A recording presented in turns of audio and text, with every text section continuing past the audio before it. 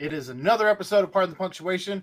I'm Aaron Smith, joined by my two co-hosts, the self-proclaimed best producer in the city, Ed Mayhall, and a guy probably most popular, maybe even more so than being a part of Pardon the Punctuation, but being a part of the Bearcat Brunch, Jeff Howell. What's up, guys? Jeff, your mic sounds great. Thanks, Ed. How's your week been since last week, since it was a crazy 7 days? This is like the first coaching search that I've been on this side of it for.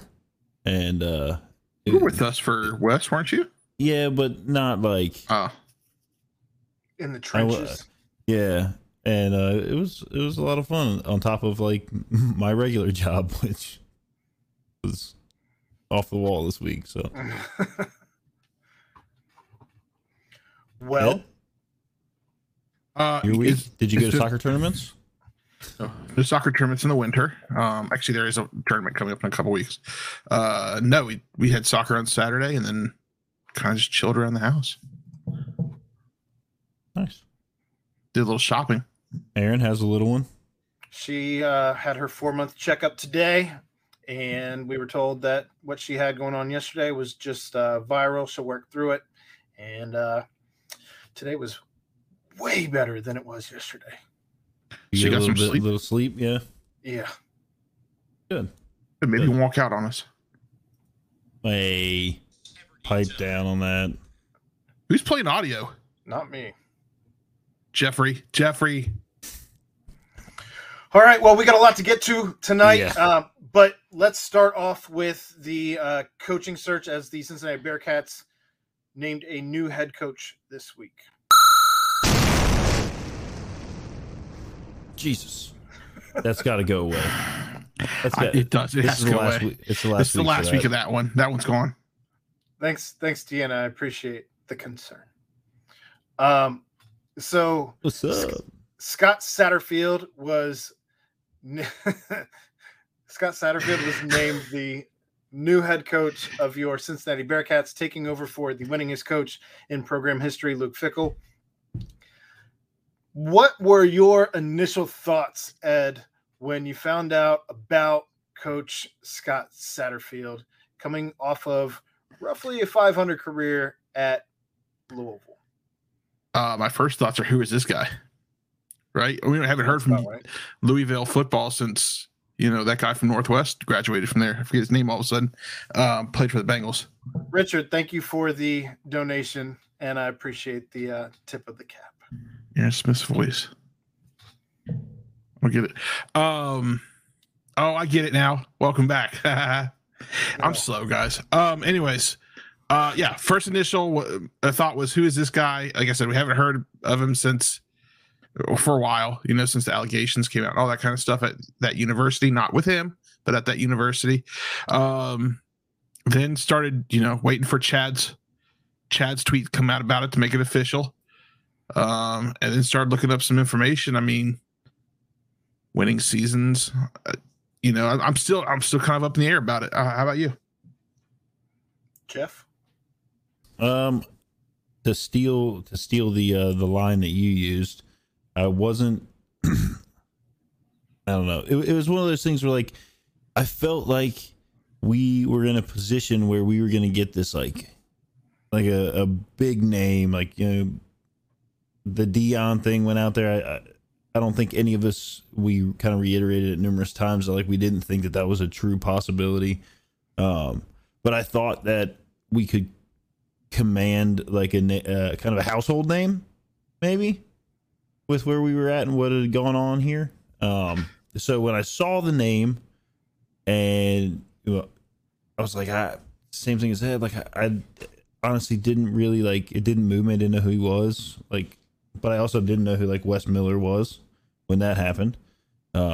We kind of, as this kept dragging on, it felt like, even though it was just a week-long search, and you look at a place like Colorado that has not, or Wisconsin, this place has been without a coach for weeks, months, and that's how long their coaching searches went on, right? And this happened in a week.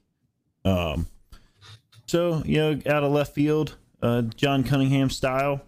The dude locks down in a bunker, and it seems like it's him and probably a couple trusted advisors, and somebody bringing him snacks.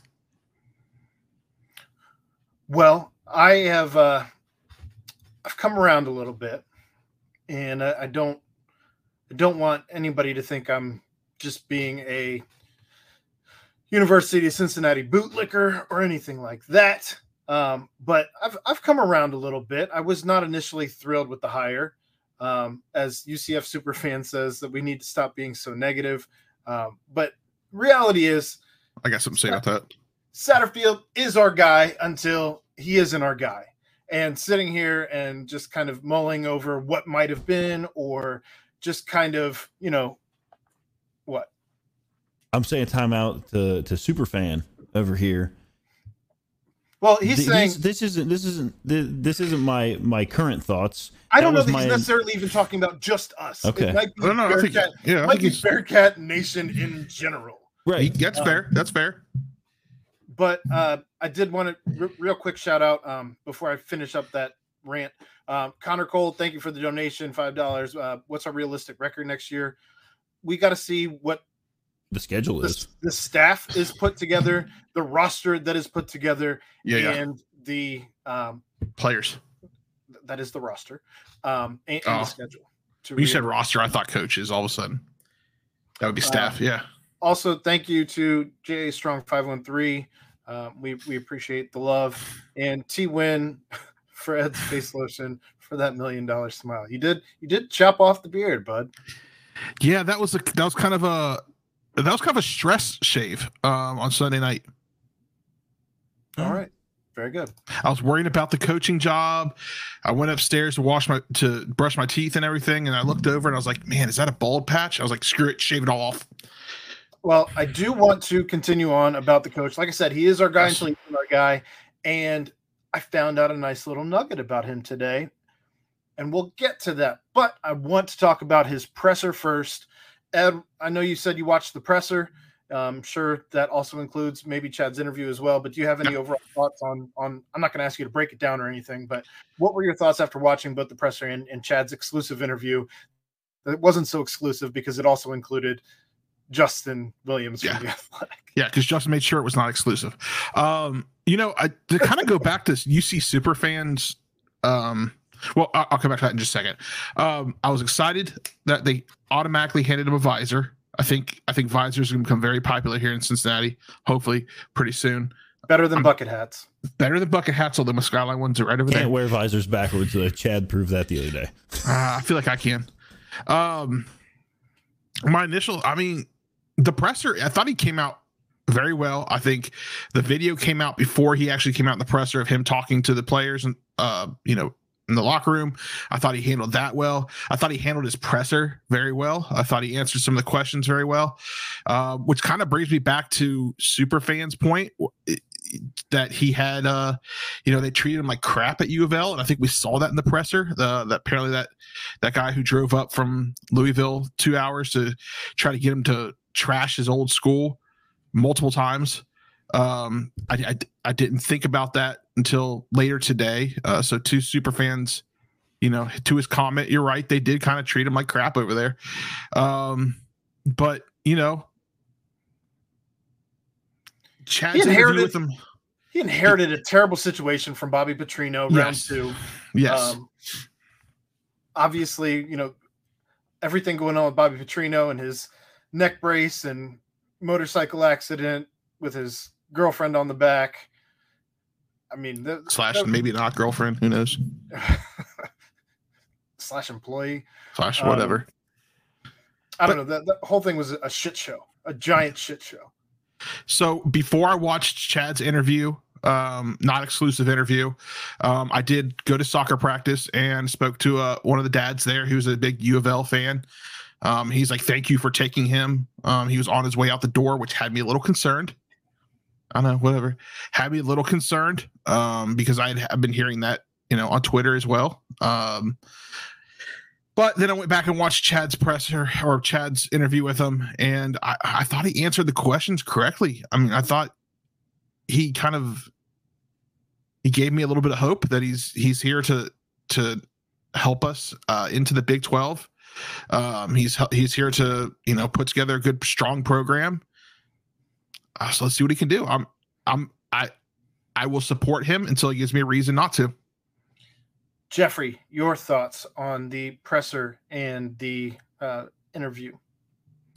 So my biggest takeaway from the entire thing, and it's something that I mentioned between us, he comes off very much like a football coach with the coach speak. And I know you guys have hit on that yesterday and on any one of the nightcaps if you want to go listen to those as far as like coach speak. But the thing he said that that really kind of started to turn me more towards like, okay, like I'm here for this. I mean, I'm going to give the guy, he is our guy. I tweeted it out and that tweet has been a banger. Thanks to everybody that's liked it. He Twitter viral. No, he mentioned bringing in, that he's here to bring in coaches to surround these guys, to lift them up, to help coach them up as men and as players. And he's got now a $7.25 million assistant pool that he can go out and pick up some. I mean, you could get some pretty good assistants with that amount of money. You can use it to draw them here. If they're looking at a couple different places, being able to pay them a little more. Sometimes we all know money talks. So sure. if you're looking at a couple assistants and this guy or whatever, and you need to be able to pony up a little extra cash, UC has basically made that commitment right now, right away. Here's $7.25 million. Last year, from what I could find, like OSU's assistant pool last year was $7.6 million. So yep. I mean, we're going into the Power Five. We've talked about like John Cunningham. They've all talked about being day one ready. That's all part of it. It seems to be a guy that understands that where the landscape of college football is headed is embracing the NIL. We've beat that drum now for 2 years, and it's really come to kind of rear its head here in Cincinnati recently, that like it's not where it needs to be. We've got Cincy Reigns that's coming around, and I can't wait for that conversation, which I believe should be happening on the BCJ pod tomorrow. Tomorrow night, 8:00, John Cunningham, Brian Fox, both live on the BCJ podcast. Should be to talk very about interesting. Yeah, to talk about Cincy Reigns. Cincy Reigns and the NIL and all of that. BCJ X Cincy Reigns X UC Athletic Department. So those are all like very positive things. Does he have the chops to do it? I think so. I mean, he had obviously the majority of his wins came as the head coach at App State. He mentioned that he followed in the footsteps of Jerry Moore there as the winningest coach at App State. He had success there. Obviously, like the Louisville thing, I mean, yeah, he was there. If you want to look at just records, he was average.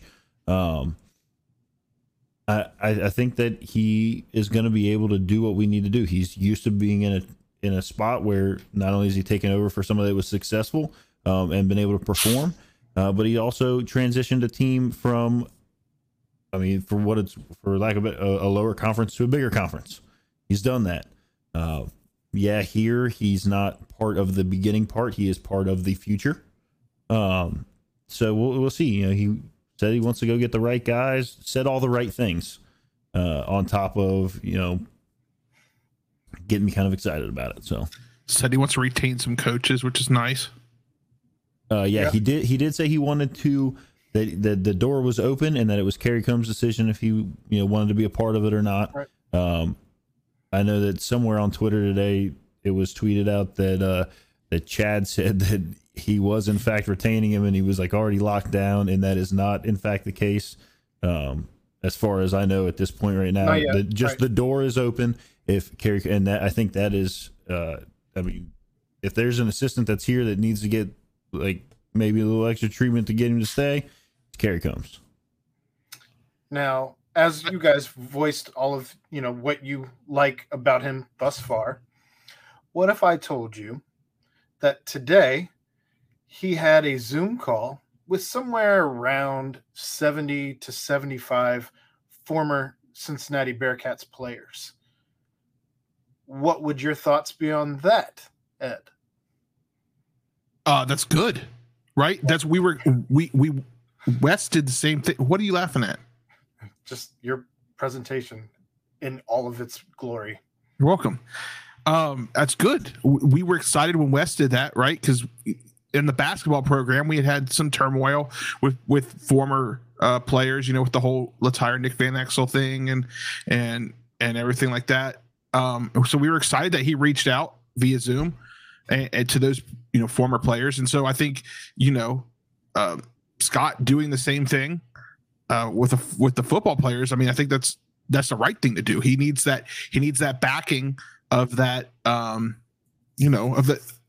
those alumni, especially if you have folks in that Zoom call, and we don't know who was in the Zoom call, but if you have folks in that Zoom call like a Travis Kelce, like a Jason Kelce, like some of these guys who are in the NFL and who can also help out with that NIL money, hopefully. So no, I think that's the right thing to do. I think it was a good move. Jeff? Surprisingly, Ed hit a lot of very, very solid points there. We were excited when Wes came in and did it with the basketball players. I think what we heard that the players that were in this Zoom call today were ranged from like in their 60s all the way to like pretty recent guys. It's important, obviously, to have the buy-in of former players, and especially like Ed said, like guys that maybe have a little bit of reach and can continue to say like, they're proud of being from Cincinnati. Cincinnati's a good place to go. That's where let's be honest. Like if you've got guys like Sauce Gardner out there who, carry the torch of Cincinnati in the NFL, and they're still able to say like, yeah, that's a good spot to go. Right. Because this isn't his coaching staff that's here. We certainly don't want Sauce Gardner saying like, nah, go to Wisconsin, like go where my guys are. We don't want that. No. So it's important, I think, for a coach to come in and get the buy-in, not only from the guys that are here and future players, but also the alumni and the guys that built the program into what it is now. Yeah, absolutely. I agree. I think that's a huge move on Coach Satterfield's part to, get this out of here. He has been here for all of not even 48 hours at this point. And in that time span, as he needs to focus on recruiting, putting together a staff, and learning where his office is, for that matter, like learning campus, what's around on campus and all of that. He took time out of his schedule, though, to meet with as many players as he could on a Zoom call. And I don't know, I think that speaks volumes, especially when you see some of the things that are starting to leak out of Louisville from former players, families, and all of that, which obviously don't paint him in a great light. But those are going to be the things that creep out and get the most traction, not the thank you for giving me a scholarship, giving me an opportunity, giving me a chance. And you good, Ed? Yeah, sorry. But, I think that's important. I mean, to Mitchell's point over here in the chat, what's more important is to understand the culture and keep it the same. And we talked about that a bit last night, though. You're not going to be able to keep it quite the same. No, but you can try and maintain some portions of the culture, but it's going to be a whole different staff, a whole different coach, and there's going to be different expectations. So the culture is going to shift, plain and simple. Well, but you want to keep winning, the winning culture, the tough nose, Clifton style tough culture. The same. It's still important to understand where the program was and where, like, you can see things from the outside. I mean, he did make mention that he's watched the program from afar. We found out, which I didn't know until Chad's interview, that Satterfield was the runner-up to Luke Fickell. Obviously, that was even under a different, Mike Bohn was here. I mean, that was a different group of hiring folks. And he landed second on that list. So he's got a little bit of an understanding from that, I would assume. And now that he's got the reins and decided that, hey, I'm going to come in here, and one of the first things I'm going to do is meet with as many of the alumni guys as I can to try to. I mean, we don't know what the content of the meeting was. No, but I have heard the temperature was that most guys were somewhere between satisfied and I don't know that I quite got excited, but somewhere between satisfied and happy with the way that the Zoom call went. So somewhere in that range. The guy hasn't done anything to get excited about at this point. If you're a former player, you've seen the heights that this program can get to. So I don't know that you can quite be excited yet, but I think you can be positive. I think you can be eager to see what can happen with this new staff, with a new roster, and with the changes going on at Nippert. Yeah, I would think that where they're at now, like with him coming in, it's less a doom and gloom kind of like.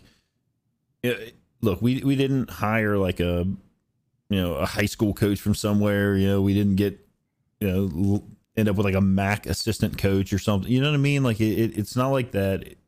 It's a guy that understands winning, and he seems to be coming in here and saying and doing all the right things thus far. I thought it was really important that he addressed. I don't know what that was. That he addressed not coaching in the bowl game and not participating in any of the bowl prep, and hitting the ground running immediately into. I know he's bringing recruits in this weekend and next weekend to try to retain some of the recruiting class if he can, if they fit his style, and then also being able to hit the portal. So, I mean, he made mention that he doesn't like the fact that this bowl game is on the date that it is. It makes it very difficult for them because signing day is the 21st, right? I believe so. I mean, Chad can correct me if I'm wrong. I know he's listening somewhere in the background. But signing day being the 21st, that's 4 days after this bowl game. So if you put everything into bowl prep and then the bowl game, and then you have a very minimal window, that kind of puts you're back against a wall. And the things he's doing, he's letting December it run. 21st.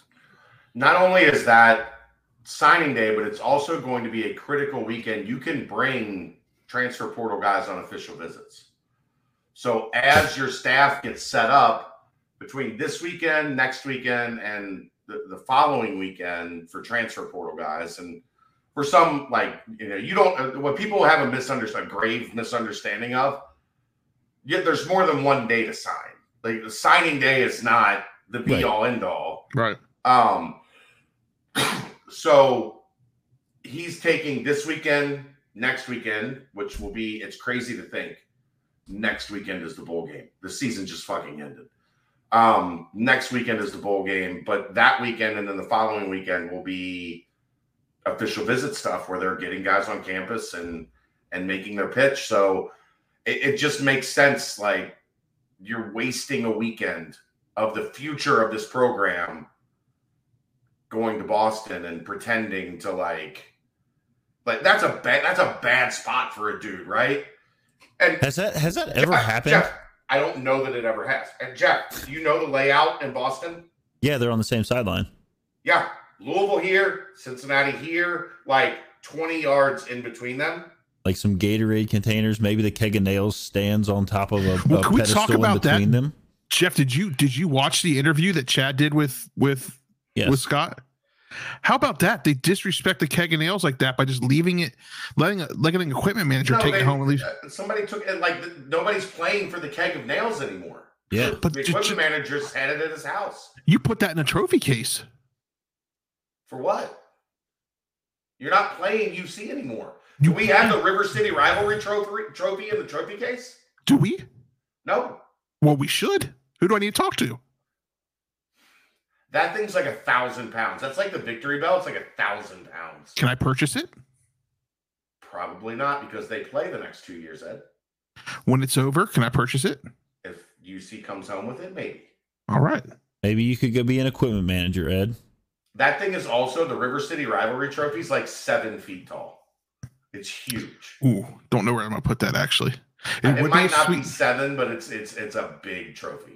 I'm just thinking how sweet that would be in the background when I'm on a Zoom call for work. Remember that Just time sitting you back there? bought a concessions roof?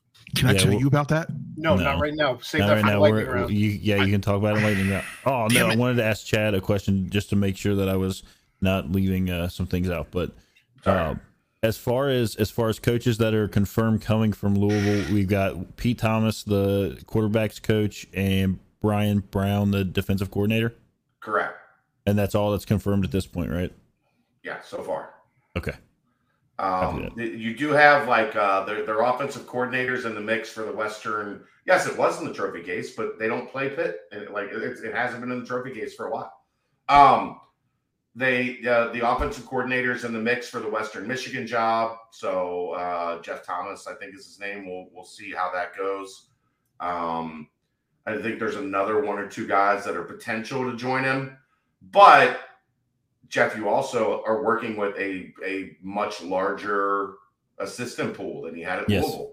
So maybe you take some swings Because his strength and conditioning coach left and went to Arkansas. to Arkansas. So he's So- looking for a strength coach.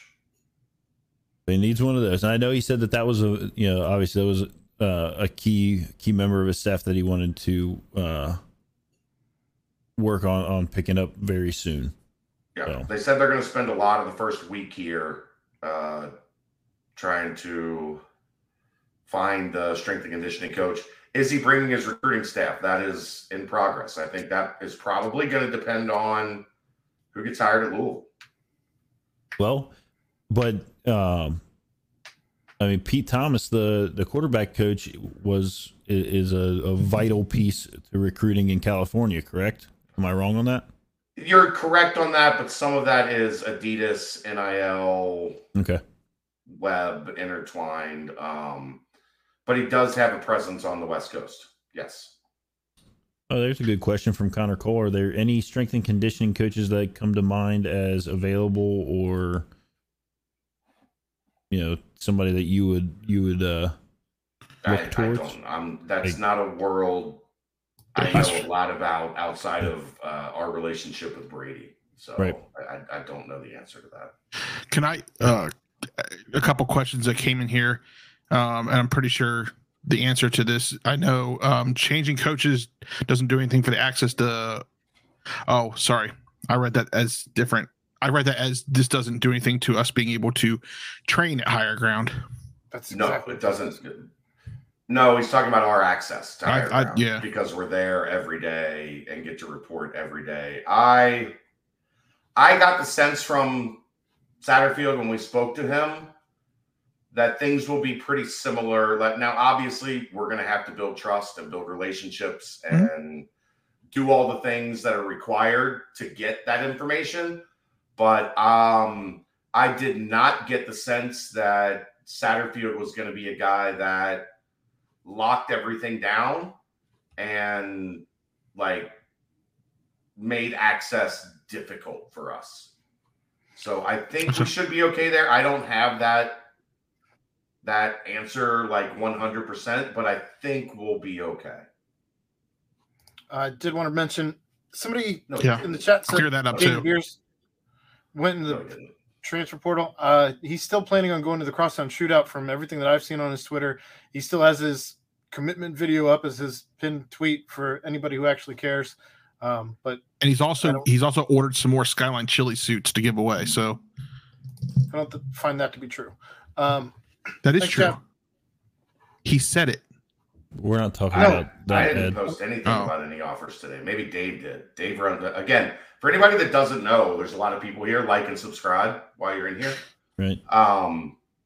Dave runs the Bearcat Journal Twitter account. I do not run that account. I have way too much stuff on my plate to run multiple Twitter accounts. I'm Hey, not. Also, anything about recruiting and offers and commitments and all of that, you'll find on BearcatJournal.com. Not Right. Yeah, make sure you go Not- subscribe. He did tweet out that a high 3-star cornerback Jay Davis was offered by UC. He's a Louisville commit. So it would make sense because Brian Brown is the defensive coordinator. He's also the cornerback coach. The DB coach, yep. Yeah, so there you go. I'm here for All it. right. A lot of love for the bucket hat in the chat, by the way, guys. A lot of love for the bucket hat. It's a novelty. Just jealous you don't have one. Yep, something like that. So, speaking of coaches that are coming up with him, Brian Brown, the defensive coordinator, and like Chad just said, is the DB's coach. This year, 2022 season, Louisville finished 3rd in turnovers gained, 28. They averaged 3.58 sacks a game and 12th in tackles for loss per game with 7.2. So I think, I hope I'm not totally off on this, but I think we'll see the same, and he kind of mentioned it, the same aggressive style defense that we're used to. Kind of goes towards what Aaron was mentioning with like that Clifton Tough kind of personality that we like to see across all of our athletics programs. So hopefully we'll see some more of that, hard nosed, get after the ball, the takeaways, the things that, we've kind of prided ourselves on. I don't know if they'll still go by the Black Cats, but maybe they'll come up with some other kind of name for the defense, but we'll still see hopefully that same kind of spirit that we're used to seeing here. Bearcat 12, yes, their stadium is on campus, but not like it is. It's not in the middle of the campus. Yeah, it's off to the side. It's on the outskirts. Yeah. So it's not like it is at Nippert. It's not in the heart of the campus. All right. Greg Vito just jumped on. Coombs is certainly a priority. That was addressed in Chad's exclusive interview that you can find on this YouTube page. That was, the door is open. He basically said that it's up to Combs. He would like to keep him on the staff.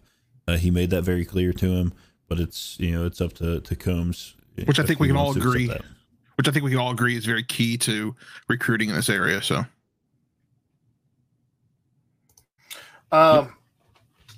so I know you were talking about the defense. Does the aggressiveness that does get the turnovers, it does get the tackles for losses and that kind of thing, yet gives up big plays, does that scare you a little bit? Or is that just part of like the compliment and why you have to have the high flying offense that Coach Satterfield also likes to run? Well, that, and I mean, when you think about it, I don't know. It does. It's kind of like a double-edged sword though, because like going into the Big 12, like it's not really like a defensive. You don't really think a whole lot about defense in the Big 12. It's a lot of high-powered offense. But we've been running a 3-3-5 for years, and this is to also answer Connor Cole's question in the chat here. But we're going to be switching from what I understand to a 4-2-5. So obviously having 4 down linemen as opposed to the 3 we've been used to seeing with a linebacker maybe cheating up. It's going to be a whole new look defense going to a 4-2-5 where you're always throwing 4 defensive linemen out there. If both Briggs and obviously Corleone's all in. He's made that very clear. But you could have Briggs and Corleone out there stack in the middle, and I don't care what conference you're in. That's a tall task. Yeah. The other thing is, like, if you're going to run it that way, and we saw it kind of like, obviously they did it a few times in the last few years when they needed to against like teams like Navy and that kind of thing. You've got to have the backup horses ready to swap in and out as that get, when you're running 3, you don't need nearly as many that you can right. swap all the time. But obviously that's something that is dealt with through recruiting and who you bring in and the way that you're going to run. And he did mention that he's going to evaluate the personnel that he's got, and they will operate around the personnel that they have. And that's obviously all you can ask out of a coach. You don't want to force something in that isn't going to fit with the guys you've got. Yeah, don't go square peg round hole. Exactly. Also, I saw there was a tweet today from Corey Kiner, who seemed like he was also. It wasn't a tweet; it was an Instagram post, and apparently, from what I'm seeing, that Instagram post has since been taken down. Was it doctored?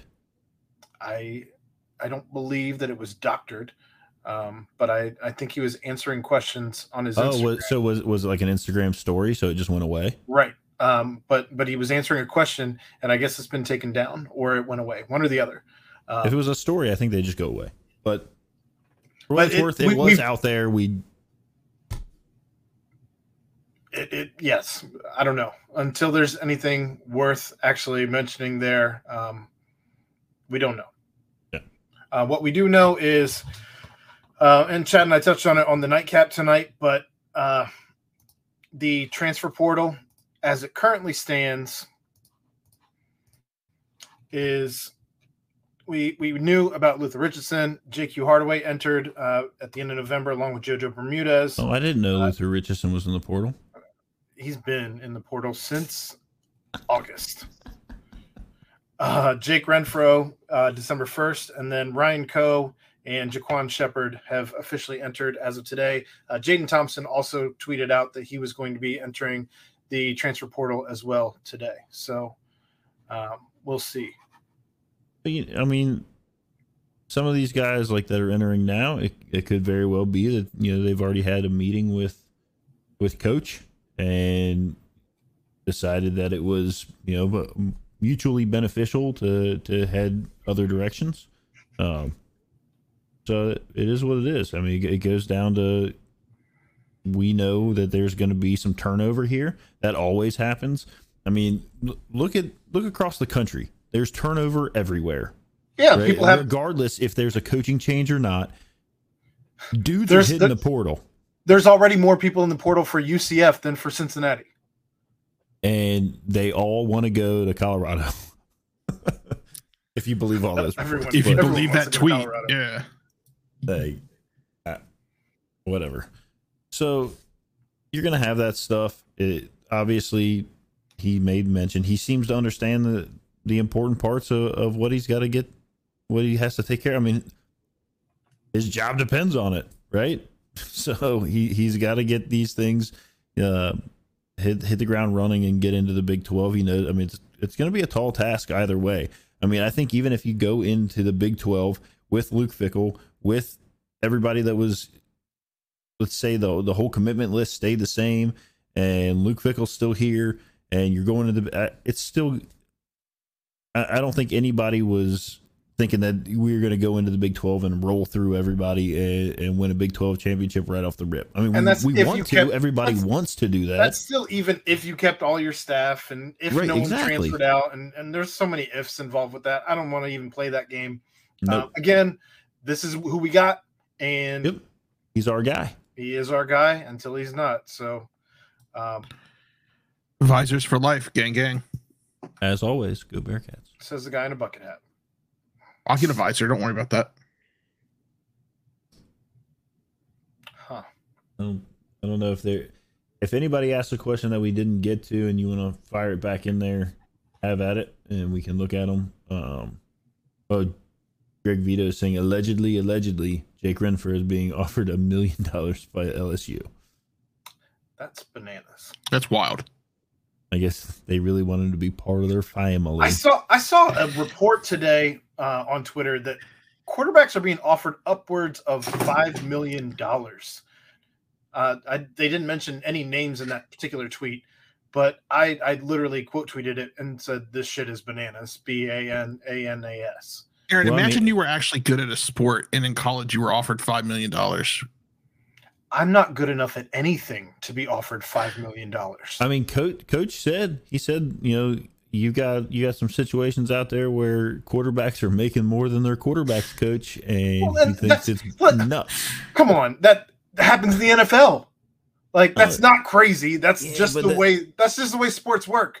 Like, you get paid for your performance, not for telling a guy how to perform. UCF superfan. That's more than a backup NFL quarterback makes it in some situations. It's more than Jordan Palmer made. I mean, there's a lot of like, I don't know. I mean, we've talked about NIL, how like some places already had the infrastructure in place, and now they can bring it out into the open and do it without any repercussions. So there's a lot of catch up. There's a lot of catch up that's got to be made. Listen, if you want to help pay $1 million to Evan Prater, make sure you check out Cincy Reigns on Twitter and make that donation. Cameron says if Combs were to stay, what would his role be? He's currently the DB special teams. If the new DC is also DBs, where would Combs shift to? Maybe Combs stays as DBs in special teams, and the new DC just concentrates solely on DC stuff. Yeah. Maybe he stays as the special teams and recruiting and like puts more into recruit. I don't know.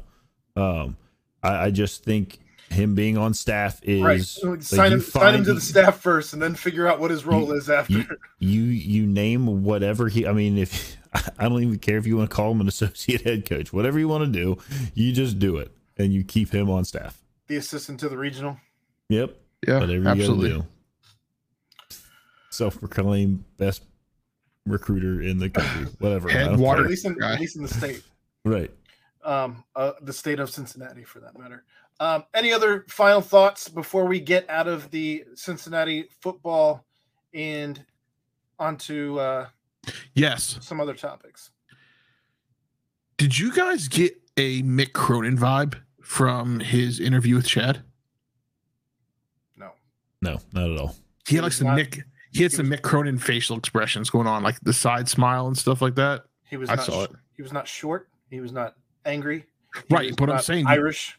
You shave his head and he does that side smile. Maybe he's Irish. I guess some real Mick Cronin vibes from him. Michael, I do not know. I mean, they haven't even put the shovel in the ground yet. But that was brought up that he can't wait to get that shovel in the ground. Yeah, he did say that. Yeah. So I believe the timetable on that is in the next 2 seasons. But T-Win, I'm not sure what's up with Walt. What does Prater do after the bowl game? That comes from Cincy's Wad 2341. I think that comes down to how he performs in the bowl game and whatever conversation he has with coach. I mean, he is a dual threat quarterback. So sure.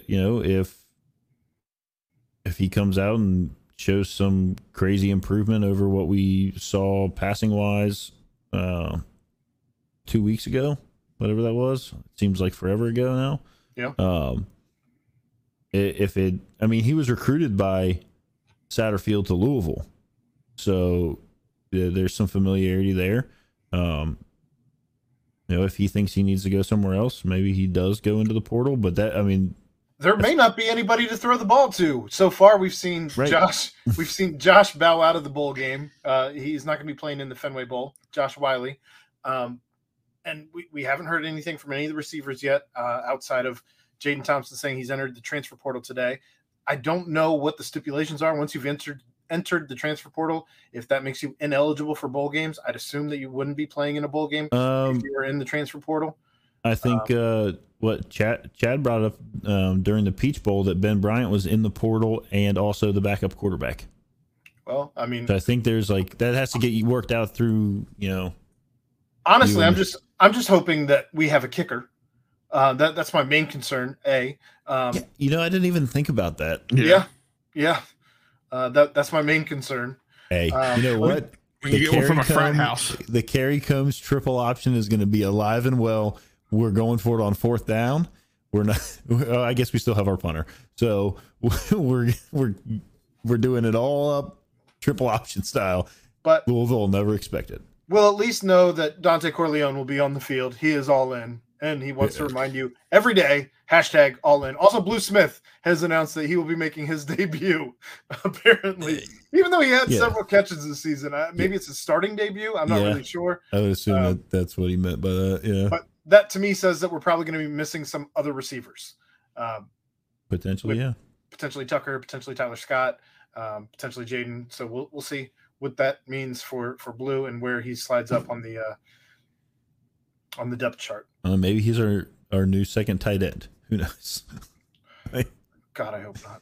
I mean, this game is going to be like, I saw somebody say it's going to be like your annual turkey bowl, because there's so many guys that are either in the portal, not going to play because they're declaring for the draft. Like, well, I mean, going back to the both teams on one sideline, like if you didn't care enough to put this bowl game in a place where you can actually fit a field formidably, and it's the first bowl game of the year too, right? Like, I don't know. Do you think there'll be some hostility between two teams because of this whole coaching thing, that maybe putting them on the same sideline might actually backfire? Louisville, there's always going to be like, they're playing for a keg of nails. The keg of nails is real. I have one right here. So, how about that? Way to go, junior equipment manager Ed. I took it home. These things are expensive, by the way. UCF Superfan is right. I fear that it will be quite the. Maybe that makes it the Evan Prater show, and we all have our hopes up because there's no one left. They're playing 9-on-9. Hey, the little 7-on-7 flag football in the snow, in the middle of Fenway. I mean, but when you get back to it, like that is kind of neat for those guys. Like Fenway is a cool place. Like I mean, you walk around, and when it comes down to it, like this is just something for the players and the coach. Like, if it's not an NY6, it's not the CFP. Like, it's something for the players and the coaches to go, celebrate the season. Obviously, not everybody's going to be there, whatever. But they deserve it. They still had a good season. Like, this wasn't a 2-10 or 4-8. Like they had a good season. So let them go celebrate it. Let them have fun. They get prizes. I can't wait to see what's in their goodie bags. So, yeah, and we'll root for them. I mean, we're still. Is Chad gonna go? Do we know? I don't think he's doing. He said, "Watch if you party." Don't stop, I'm gonna take you out of the Zoom if you don't stop it with the arm of your microphone. What happened? It's so loud. Okay, I can't even hear it.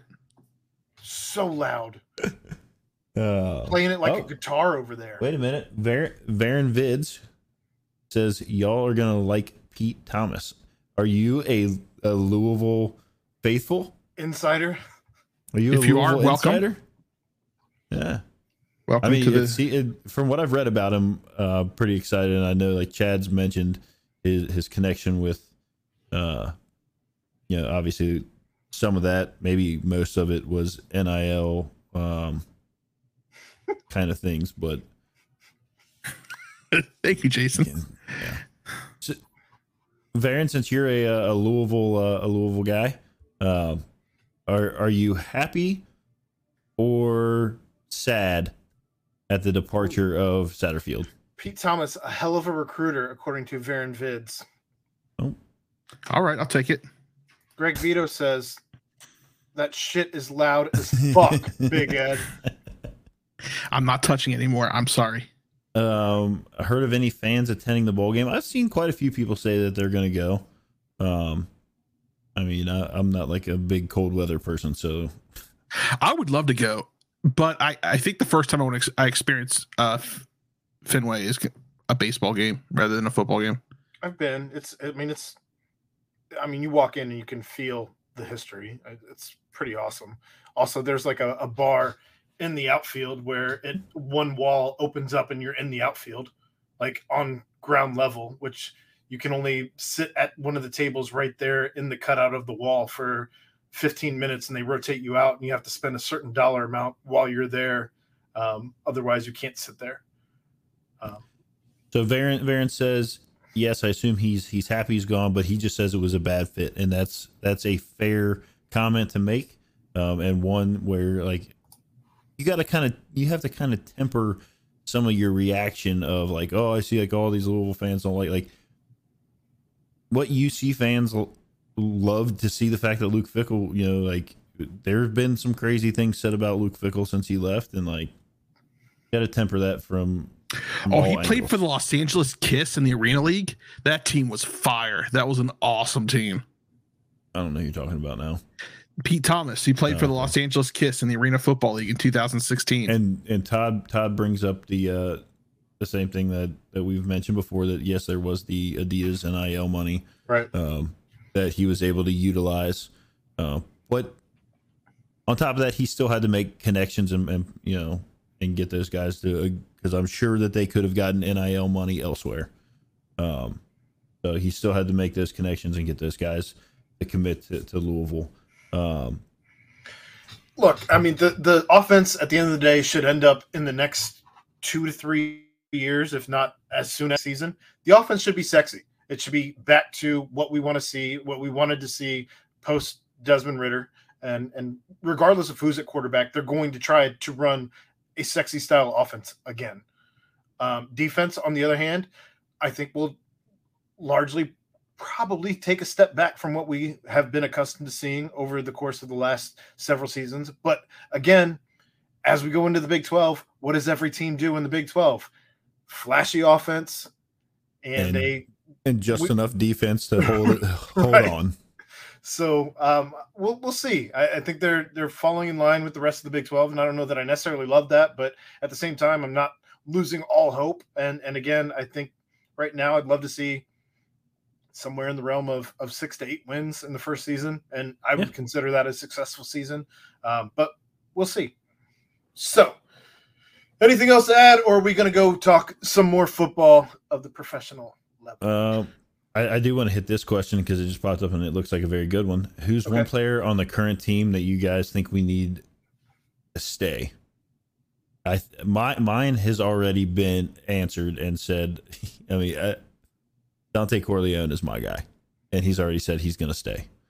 I think that's an anchor of that defensive line, and kind of I think he has a chance to be like that leader, that special. Yeah, that kind of guy. Yep. And he's already said that he is like all in. Chad, are you still there listening? Okay. Nope, he's on the phone. I was going to see if he wanted to answer that question. I don't want to put him in a spot if he is. Yeah. And Farron Vids, you're more than welcome to watch the show anytime. You seem like a great Louisville fan, and we'd love to stay connected with you.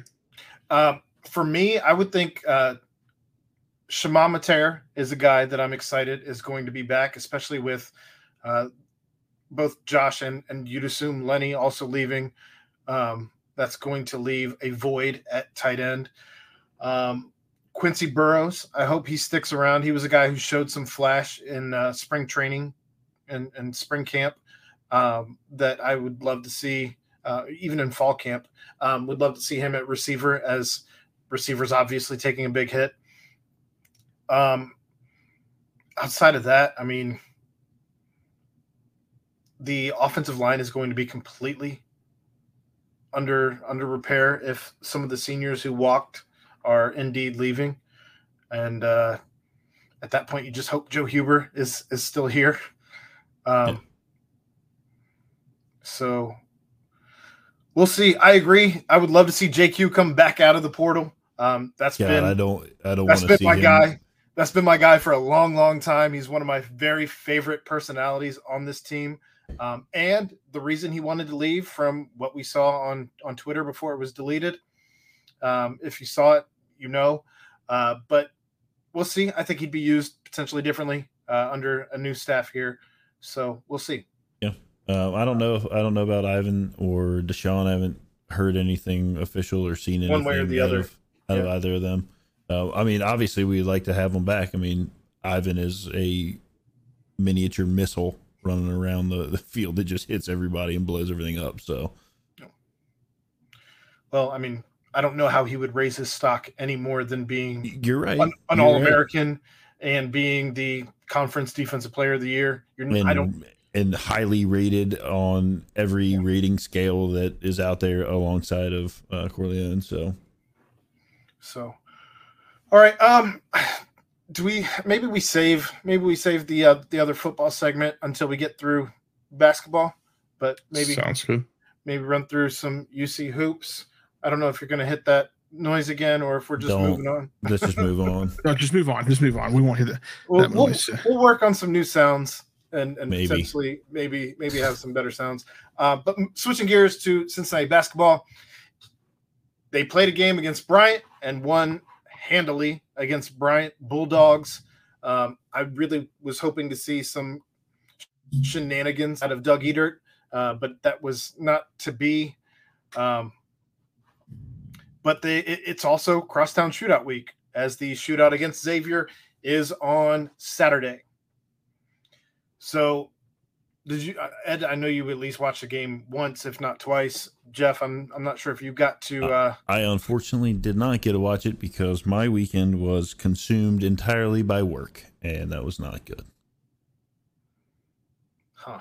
I did get to pick up some of the I was following a little bit online, but this is more Ed's space, so I'll let Ed break it down. Ed, what were your takeaways against Bryant, Ed?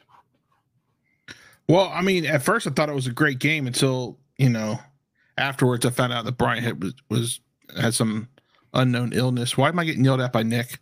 Yeah.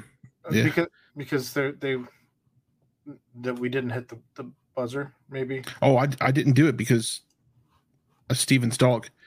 I thought it was a great game until I read about that. But I mean, besides that, I mean, we saw some guys come off of it. I'm trying to pull up the stats right now. I don't know why I didn't pull this up earlier.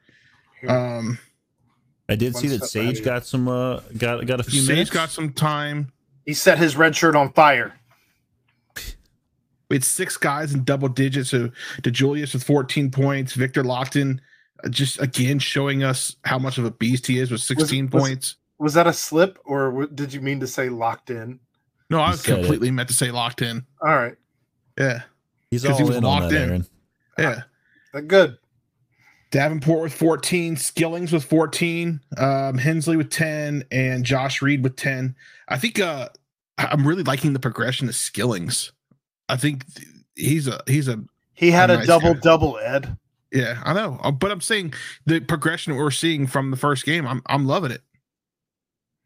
Both Lock-in Skillings had a double, and Josh Reed was 1 rebound away from a double. Also worth mentioning, with only 18 minutes. DeJulius was 3 assists away from having a 4th double in that game. Would have been amazing. I thought there was some. Somebody touched on it with the. I think it was Chad touched on it with Coach today about the technicals. I thought there were bad technicals. I didn't see anything there, but it was a good game. Justin, wasn't me. It wasn't. Okay, my bad, Chad. But I mean, I thought it was a great game altogether. The progression of these guys, I just think it's gonna be one of those.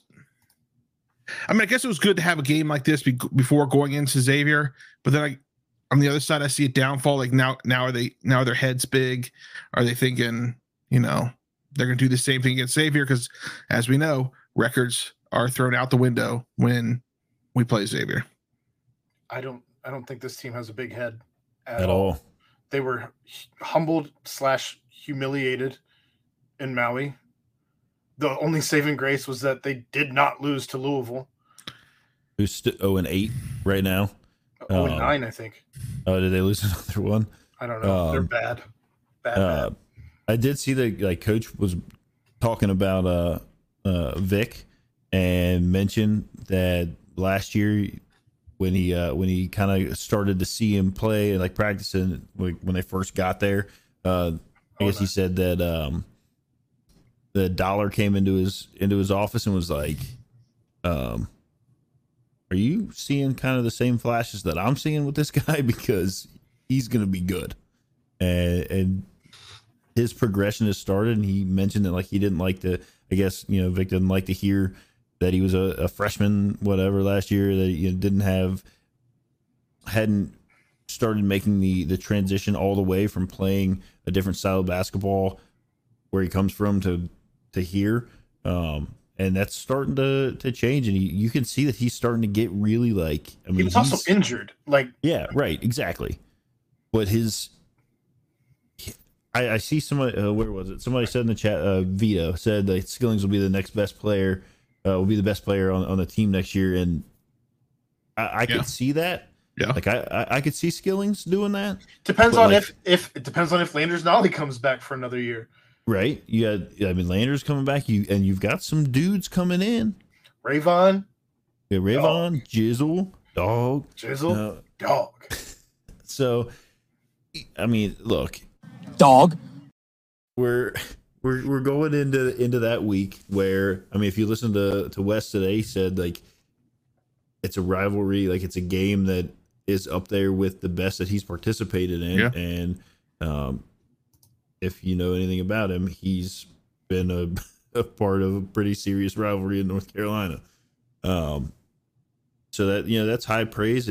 It's not just a game that's like another one on the schedule kind of thing. Like it means something. And I'm glad that he embraces it as such. What are you saying? And yes, I do agree, John. We do need some big bigs. Well, and they have been recruiting Flory Badunga. They have been recruiting Santo. Like they're not. Sage is here. He's 9 foot tall. They obviously set his red shirt on fire, and the only way that he gets, I'm okay with it. The only way that he gets this year back is if he gets injured, which you don't want to see that happen to a big. No. So you know what? But use him. Yeah. Why not? Let's do it. I kind of wish they would have done it in Hawaii for him. I said the same thing. Yeah. But obviously you didn't see Kalu play any minutes in this game. And I wonder if the staff is seeing what we're all seeing, and that when he's on the floor, the flow's not there. He runs ISO as a big, and it's for a team that has been in their losses, especially struggling to pass the ball, move the ball, get assists. That's not how you want your offense to run through ISO through a big who ISO shouldn't be running through. No. So, I just don't want to get run out of the gym. I don't want to get ran out of the gym either. I mean, you've seen like what's the guy's name? The center from last year. I did this last night too, and I still haven't retained his name for Xavier. That just started hitting everything. Kunkel. Kunkel. Nope, not Kunkel. No, it's not Kunkel. It's damn it! Hold on, I got you. Nunji. What a weird name. Yeah, that guy. But he came out of nowhere. I mean, we've seen players come out of nowhere in this series. Obviously, I would like to see our big three. I would like it be our big three, all double digits, with Mike Adams, Woods, and Vic and Dan and Josh all chipping in, having 4 to 8 each and 5 rebounds each plus. So I don't know. I mean, Wes also said it like when he was talking about I think maybe Josh Reed, and he's like, I told him like rebounds, like be selfish on them, go get them. Like that's the only thing you can be selfish about on the like. He is hesitant.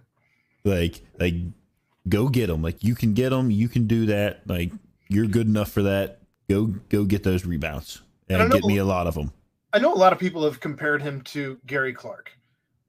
Do you think it's because he seems kind of just hesitant, a little shy early on in his career, and just his frame looks awful similar to Gary's as well? I mean, he's young. Like he's gonna. I think that the team, from what I could tell, like I said, I didn't get to watch it really in depth, but the Bryant game, I kind of saw as a game where it could be another game where we get beat, we lose, whatever, and it didn't seem that way. But the team seems to play a little bit better with Reed on the floor. He is a way better shooter than Gary when Gary was here. Gary has since become a very good 3-point shooter, as we've seen his highlights in the NBA. But I agree, John White. So far this year, Nunji has 0 points, 0 rebounds. Oh no! 1 rebound and 0 assists. Oh no! They've been saving him, saving his juice. They have. There are 1, 2, 3, 3 players on this team. Sean Miller's like, I haven't given him Michael's special stuff yet. Yeah. So be either Bradley Colbert, Bob Nungy, or Michael Wolf, who will go off on us. Watch. Man. I guess you could throw Elijah Tucker in there. It's early, but with some development, could see Reed carve out a 3-and-D role in the NBA. Let's not talk about him in the NBA anytime soon. We want him here developing for some years. Yeah. Get out of here with that talk, Jason. Get out of Yeah, here. come on, Jason. Talking about what he can do against Xavier. So this Pop is off and win us the game. Yeah. This Maybe is he's the one. Maybe he's the one going like 5 of 7 from 3 and having just a game. Yo, if Nolly has another game like he had against Arizona, like, Man, let's go. Let's do that. we're all blaming Ed when all of them go off on us. Yeah, thanks, We're Ed. we're all blaming Ed. Jason. Ed's a closet Xavier fan anyway. We've been over That's this absolutely false. numerous times. That's, He's- if I can he's- move the camera right now, I would no. He's a Trojan horse been sent by his brothers. It's an absolutely false statement. So I'm gonna do a I'm not- TikTok of the man cave down here and post it so you can see that it's false. I'm not making any predictions on the Xavier game. I'm not either. I want them to go and I just want it to play tough, make it a game, and I'm knock interested them in off seeing. their high horse. I'm interested in Tired of seeing listening what to Xavier fans. I'm interested in seeing what Wes has to say about a crosstown shootout at Fifth Third, like what he thinks about the energy Well, it's the first coming out of one. that. It's the first one of Fifth Third with since 2018, 18. 19, 2018. Yeah, because Xavier screwed Cincinnati after everything with COVID and refused to level the playing field. I don't They know. made Cincinnati eat the COVID year with no fans. Speaking of which, did you see? Never mind. I'm not going to talk about that. Daryl says Reed is listed as 6'7" on paper. How tall is he really? I've never seen him in person, so I can't say if that's like close. Chad maybe can chime in and say if 6'7" is closer to what he is. I don't know. He plays Thrifty that way. boys. We're always trying to determine what upperclassman large white man is going to murder us against Xavier. Ugh. Yeah. Thanks, Thrifty. I don't want to. Oh, wait a minute. Time out. There are 2 Nungies on this team. What? There's There's Jack more than Nungy. one Nungy? Yeah, I there's think Jack Nungy and a Bob Nungy, and Jack Nungy has 15 points this. Why Oh, did he these parents give these averages kids 15 points this why, year. why did these parents give these kids the most generic white guy names in the entire world? Are they brothers? Jack and I mean, I would Come assume on, so. man. What are or cousins, first cousins? Brothers. They're brothers. How tall is Reed really, Chad? It says 6'7" on paper. His brother, No, Reed. No, Reed is Josh, 6'7" on paper. Is Reed Ducharme, the Josh recruit. Reed. Josh Reed. Oh, Josh Josh Reed. Reed. Josh. I thought you were talking Xavier. Josh is 6'7", a legit 6'7", 7'1" wingspan. Oh, Jesus. Crazy. never put him on the bench. Just leave him on the court. Here's the thing with Josh, and from the first time I scouted Josh, and this has come true, the minute that they put him on the floor at UC, he knows how to play. He knows positioning. He understands offense, defense, how to move, how to cut, how to play. This is also a kid. I've told this story before. I interviewed him when he was 16 years old. And the first thought when I walked away from the interview was, that's a 16-year-old that's smarter than me. That's not a high bar, granted, but that's a 16-year-old that I walked away from like, that kid is unbelievable, right? Like, that's a kid that has his shit together at 16. I remember me at 16. And it wasn't that. It wasn't that. Train wreck. Train wreck. That's a kid that he wanted to major in geology. So when he took his official visit to UC, they took him into the geology department, and everybody worked in the geology department, like came out of their offices like he was like a museum Like Chad Dollar didn't know anything about the geology department. He didn't know what a geology department was. He may not have known where the science department was, for that matter. It's geology. Is that the study of rocks? Yes. Yeah. Fossils, rocks. Well, there you go. 16-year-old Josh Reed was also smarter than 45-year-old Ed. So No, I knew what it was. I was just making sure I was right. I took 3 geology classes at Wright State. Why? Because I had all of the answers for all of the tests. And I didn't go to a single class. I took 3 Not because classes. you like geology. No. I had all of the answers to all of the tests. nice. Josh Reed is I said it in the summer. I said Josh Reed is going to be 1,000-point scorer at UC. He might not ever be the best player on the team in his time at UC, but he is always going to be a guy that contributes, that hits shots, that plays defense, that just makes smart plays. I love Josh Reed. What's the study of the stars? And it's Astronomy. Astronomy. that was my worst class. I hated that class. Huh. What is Josh Reed shooting from? Looks like 83% from 3. 5 of 6? I just looked up the percentage. I mean, that would be either 5 of 6 or 10 of 12. I don't think he's taken 12 yet. Yeah. So there you go, John. 83.3%.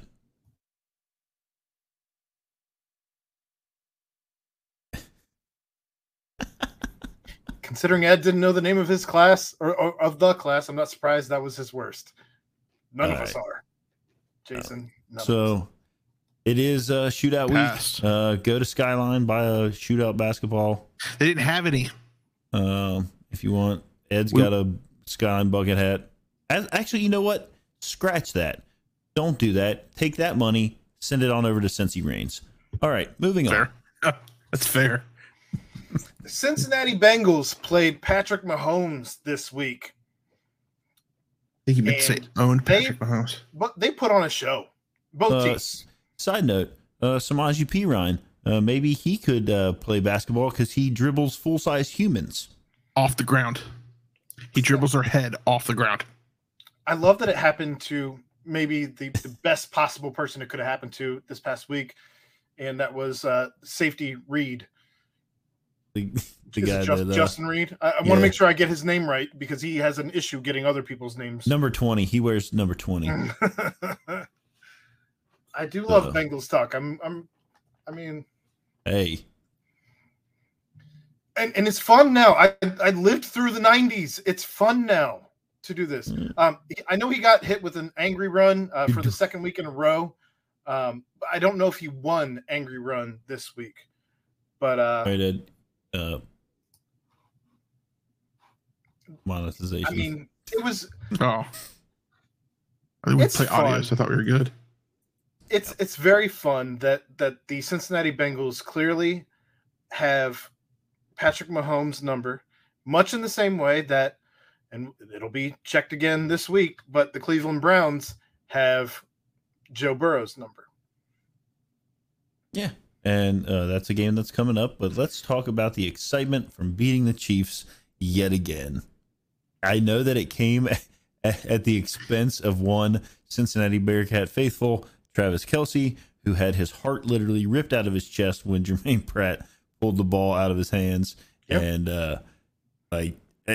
that play right there, it kind of sums up this Bengals team. Like they're scrappy. Like they don't care who you are. And they went after him again, and I'm tired of Tony Romo on the call. And I know I'm bouncing around the game, but like this popped in my head, and I got to say it. Sorry, Tony Romo. So it was the next drive. There was a completed pass to Travis Kelce, and he got tackled, and like Jermaine Pratt was again trying to rip the ball out, but if you noticed, Kelce just swept his own feet out and fell down to the ground immediately. And then stood up. It was a first down. He stood up and like bumped chest with him and pointed. And they're like, "Oh, you've awakened the beast." and then we didn't really hear from him again. So, you know what, Tony Romo, pack it in. So Patrick Mahomes was 16 of 27, 223, 1 touchdown, sacked twice. Joe Burrow, on the other hand, 25 of 31, 286, 2 touchdowns, only sacked once.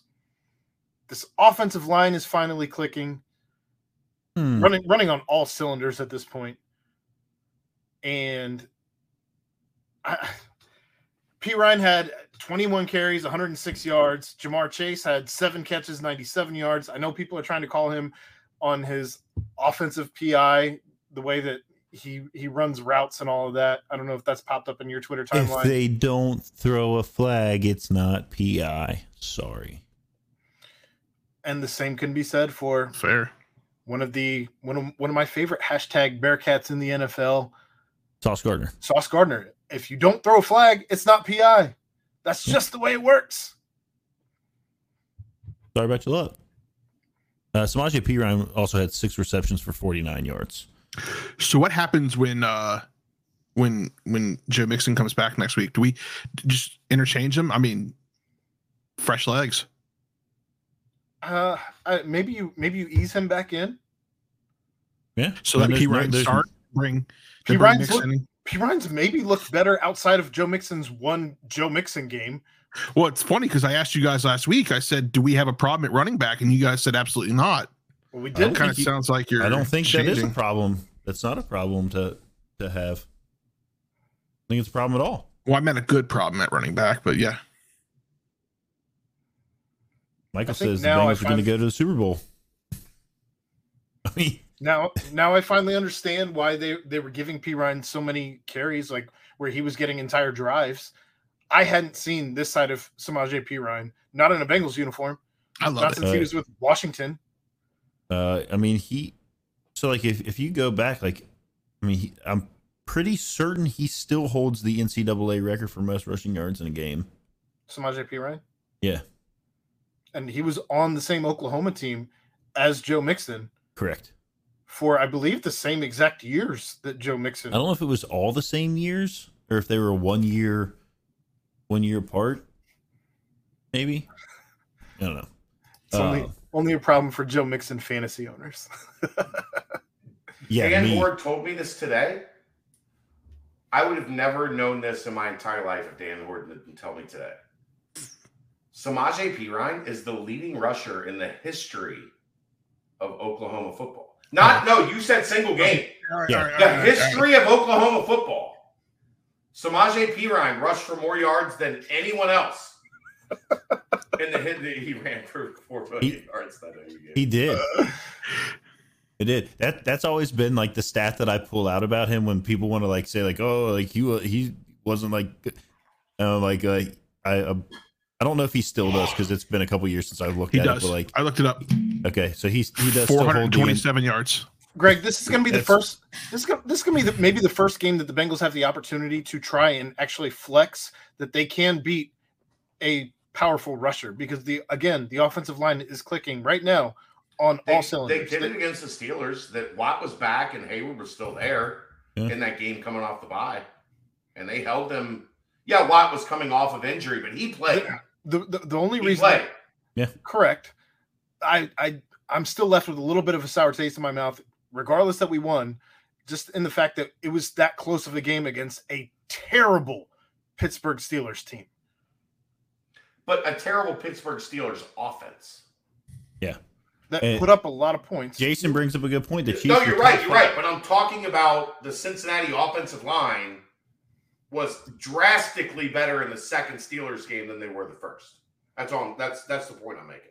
And Jason brings up a good point. The Chiefs were top 5 in sacks in the NFL, and they barely touched Joe. Maybe the offense should have kept the defense off the field, Chad. I will cut you. Long-time listeners understand that one.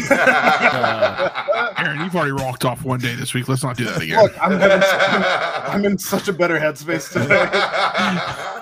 Aaron can laugh today. Like yesterday, Aaron couldn't laugh. There was nothing I could do to get Aaron to laugh yesterday. I'll tell you what. It literally took 4 hours for me to get Aaron to laugh yesterday. I don't often break away like this and just go completely off tangent from what we're talking about. But when I was in the doctor's office right before, they're doing shots on my little girl, and she's just laying there and just cooing and laughing, and I'm like, this is the best mood you've been in all week. And it's at the doctor's office where you're about to get shots, and then she cries, and it's like 2 cries, and then she's done. I'm like, tough girl, love it. Yeah, I've been in a fantastic mood. I was watching the show last night. night. You made people uncomfortable last night, Aaron. I think our entire podcast made people. I was watching it. I was watching it with Parker. 7 minutes in, you lost your mind. I was watching it with Parker, and Parker just goes, "Daddy, did Aaron leave?" Yep. I said, "Yes, he did." Bud. Circling, putting this train back on the tracks. Greg Vito brings up that Garrett is a monster and has really crushed us in recent games. I mean, there's no arguing that. Agreed. Right. So sure, absolutely. But I do think that this offensive line is starting to come together. Deshaun looked rusty as shit. Well, of course he did. Man, he's bad. He hasn't played in a year and a half. Yeah, and I don't think you want to play this. I don't think you want to play this. He can't be excited about playing this defense this week. I hope I hate that I can't remember who tweeted it, but somebody tweeted out Hendrickson against Orlando Brown, and I know Hendrickson didn't get home for much, but he had anything he wanted against. He gets held every single play. Yeah, he does. Every single play. I mean, the things that he can do out there, he was still getting pressure on him and still getting quarterback hits. He lives in a headlock, Jeff. Yeah. In a headlock. It's ridiculous. It's absolutely ridiculous. I tried to go to Cincy Shirts. Well, I did go to Cincy Shirts today to buy it, but they didn't have it in my size. The Karras 316 shirt. Have you guys seen that yet? So they did a Ted Karras shirt. It says Karras 316. I explained it to the wife last night and then play her the whole King of the Ring thing. Jason says Watson probably hasn't had a massage in 700 days either, so that's got to be rough for him. Yeah, it has to be stressful. Self massages still count. Thrifty Walrus from the top rope. Is Aaron wearing the headband in honor of Baker Mayfield going to the Rams? Look, Thrifty Walrus. Okay, so do I need to hire this guy? Thrifty Walrus? Thrifty Walrus also said odds that Travis Kelce walks out of New Heights podcast this week. When the game was over, I sent a text and I said, New Heights should be interesting this week. You did send that. I'm excited for it to download tonight. I'm going to listen to it first thing in the morning. Thrifty Walrus, what's your going rate? What's your going rate, Thrifty Walrus? You want to write one-liners for you? Slide into Chad's DMs, Thrifty Walrus. I think, I like the way he's been playing. And this could have just been nitpicky, but I thought he missed quite a few tackles. He almost had a pick when I think three guys ran into each other in the middle of the. When Bates shouldered him in the gut and knocked it out. Yeah. Did you guys also see? I like him on the field. I like him play. I think he's. There hasn't been a significant drop off. I mean, without losing Awuzie, I thought. But it hasn't left us reeling, right? No. I was terrified that when Awuzie went down, that this whole season might be over because not having a formidable replacement for him, that we would be hurting. And Taylor Britt has certainly been putting in work. Vito, do we know what the deal is with Hurst? Did anybody I meant to look it up? A calf strain. Is this Scott Satterfield? Scott, welcome. Saying the New Heights podcast is going to be UC's NIL money. I'm here for it. Secret nuggets here. Imagine. For those listening on the podcast, there's somebody in the chat just named Scott S. So we make jokes. Yeah. And having Jamar back, even with his kind of boneheaded unsportsmanlike conduct that he had, which I'll allow it in that situation. Oh, I was 100% allowing that when I didn't hit the boom mic when I did that. Jason, I was here for it. Jason, there are only 2 situations where I wear visors. In high school, I wore it. In college, I guess, for a little bit. Backwards and to the side in college. Yeah, I was that guy. I think I have a picture of you with the visor on I'm from sure high you do. school. And Vito- golfing. I'll wear a visor golfing. Vito says that Hurst is going to be out for a few weeks. That's what it sounds like. That sucks. That sucks. 'Cause he's brought like a special kind of energy.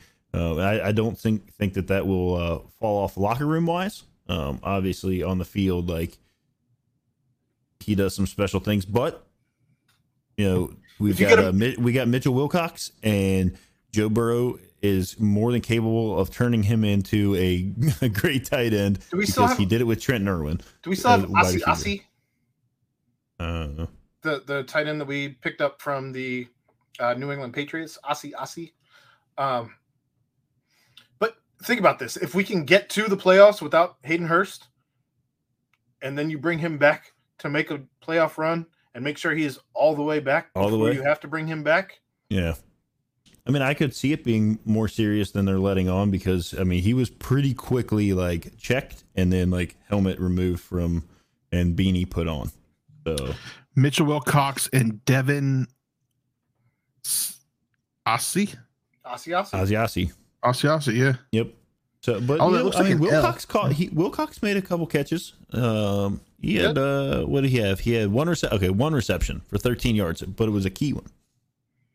And T. Higgins had 3 receptions for 35 yards, while not a huge stat line. He did have the game sealing catch where he had absolutely no business catching that ball, and like Burrow had no business putting it in that tight window, but he did because that's what he does. And then the touchdown that T had was a man kind of touchdown. I mean, he caught the ball and then drug a few guys into the end zone. So he was a grown man. So I wanna run I'm in for Mo tomorrow. Okay. So I'm sitting here tonight mapping out. That's on 15:30, right? 15:30, 3 to 6. Does this have anything to do with the Bengals? Yes. Oh, this is directly 100% Bengals related. Well, otherwise I was going to move it to the lightning round.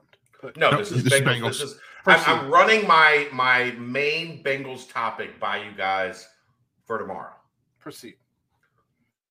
The Bills and the Chiefs, okay? Right now. And we're talking about right now in the NFL, like the NFL landscape picture. The big picture. You expect the Bills and the Chiefs to, going into the season, worst case scenario is those teams win 12 games, right? 19 games scheduled, or 17 games scheduled now, 18-week season, whatever. You're expecting 12-5 is the bottom of the scale for the Bills and the Chiefs. Now, maybe somebody gets hurt, like major or whatever, and they dip a little bit. But the start of this season, if I'd have told you over under 11.5 on Bills and Chiefs, all of us would have taken over, right? Yeah. Yep. Mm-hmm. In order for the Bengals to be considered that, yes, they had a great run last year. But in order for them to take that next step, they need to be a team that we consider is going to contend for that 1 seed, the bye, right? They probably screwed the pooch this year, losing those first 2 games. Mm-hmm. Yeah. They should have beat the Steelers. The Cowboys game, I mean, Bengals-Cowboys, that's going to be close. But and it was winnable. Yeah, it was winnable. That's probably going to keep them from that 12, 13, 14 win range, unless they just win out in their next 5 crazy. games. Yeah. But do you think this Browns game tells the tale? Because we have seen in the last year and then into this year, they've had games like, and maybe not the Chiefs, because the Chiefs are kind of the standard bearer right now, but they've had these big wins. And then they've come back a week later and kind of shit the bed. Oh, it's a trap game. It's monumentally. I think it's monumentally important. It's I don't like the trap game thing, Aaron, but I'm talking about just a pattern. Like, right? They've shown a pattern of shitting the bed a little bit. Now they've won 4 a big win like Kansas City. They've won 4 games in a row for the first time in in the Zach Taylor era. Yeah. But I think, to your point, that the game against the Browns, who are a team that we all expect them to throttle, they need to do it. It's at home. You can't lose that game. You can't take all the momentum that you've built. I mean, Not going with in the rest of the schedule still looming. Brady's behind, on fire lately. Like Chad said, I mean, you're kind of behind the 8 ball right off the rip because you lose the first 2 games. You're 0-2. So this Browns game is way more important because of what happened those first 2 games and the first Browns game where they got embarrassed. And the remaining schedule is the Buccaneers, the Patriots, the Bills, and the Ravens. You're looking at playoff teams. Tampa's winning game. Tom Brady is doing Tom Brady things. They're not playing great, but they're winning. Well, I mean, New Orleans kind of gave Tom that game. But yes. Tom Brady has done Still winning 800 times in his career. Tom Brady has won 800 games like that in his career, right? Like, I don't know. I've never seen a guy go out of bounds before a first down marker when he had the first down and he just went out of bounds before the first down marker. You haven't watched many Patriots games. This is Tom Brady his whole career. Doesn't make sense. It's who he is, right? Like, who he is. But yeah, I mean, they've been saying this. Their playoffs started after the bye week. Yeah. Mm-hmm. So I think it's very important to win this game. I think it's very important to win this game convincingly. You also have an opportunity with Lamar Jackson out to take the who knows how long he's going to be out. North lead. Yeah. Does anybody? I mean, I saw anywhere from 1 week to 4 weeks for him to be out. Wait and see. But you've got the Browns game, which you should win. Do you want to do that real quick? I would even say, we already know that you and I took the L this week, and I happily took the L. Aaron took the dub. So Aaron's ahead 2-1. Okay. 2-1-1. Okay. What are the picks for this week? All 3 of us said a win. You got to. So we can't. I mean, you have to, but we can't take the lead on Aaron. So, boo. and then after the Browns, we roll into who we play after the Browns? Bucks. The Bucks. So obviously, we just discussed with Tom Brady starting to do his thing there. And you called it a win, and Aaron and I called it a loss. Oh. All right. And then Patriots? What? Then Patriots? The Patriots, which I think we should win that game, right? All 3 of us said wins. Okay. And Bills? Buffalo, all 3 of us said losses. And Ravens. Jeff and Ed said wins. Aaron said the loss. I think that was before, though, the whole Lamar thing. So sure. Oh. It was certainly before this one. Yeah, I mean, oh yeah. I don't really want to go back and look at what we said at the very beginning of the year. So no, we just keep this sticky note. Your playoffs started right after the bye. So I think going into the bye they started. I mean, that winning that game right into the bye was important. And then you got your bye week, got kind of healthy, got things squared away with the way they needed to get them done. And obviously now they've ripped off another 3 in a row. And you're coming up against a Browns team, which has kind of had our number. So got to beat the Browns. Look, okay, so here's the thing. To. Like in that record conversation, right? In that record conversation, they're at 8. They got 5 left. If you beat the Browns, you're at 9. You go 2-2, you get 11. Yeah, 11. If you're at 11. 11 will get you're you in the playoffs. No questions asked. And you're in a pretty good spot to play a home game. Your first game. 12 or 13 will clinch you a bye and maybe home field advantage throughout. Right. But that's what I talked about where the Bills and the Chiefs are. They're going to get every year to 12 or 13. I presented this to Dan Horde today about 11, 12, 13 wins. If you beat both the Chiefs and the Bills, though, those are tiebreakers, and those are huge. Yeah, but you got to make sure they're not 1 or 2 ahead of you. Sure. You got to tie them to get to the tiebreakers. For the first time in maybe our lives, though, the AFC East is a gauntlet. So I don't know that the Bills are necessarily just going to win because they're the best team over in the AFC East. No, they're not the Patriots at this point. Where the Patriots just where dog walk. Right, where the Dolphins were shit, the Jets were shit. Yeah, no, you're right for sure. I mean, the Bills are 1-2 in their division. Yeah, right. Case in point. Yeah, perfect. Bengals are 1-3 in their division. So right. There is that. I'm just talking about like big picture.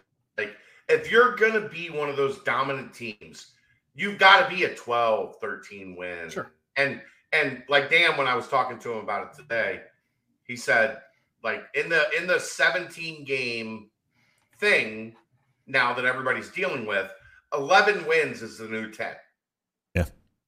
You used to have to get to 10 to feel comfortable that like you were going to get in and be in a good spot and not be like at the bottom of the food chain having to play 3-4 road games, right? Like 3 road games, whatever, wild card round, divisional round, conference championship, all on the road. If you get to 11, you're probably going to win your division. You're probably going to play at least a home game, like at some point on the way. And then Jason points out the fact that the Patriots, like their division sucks so bad they started every year 6-0 basically. Right, or 5-1. 5-1 was a bad start. Right. If you told them that at the end of the season they were going to be 5-1 in division, they would be like, shit.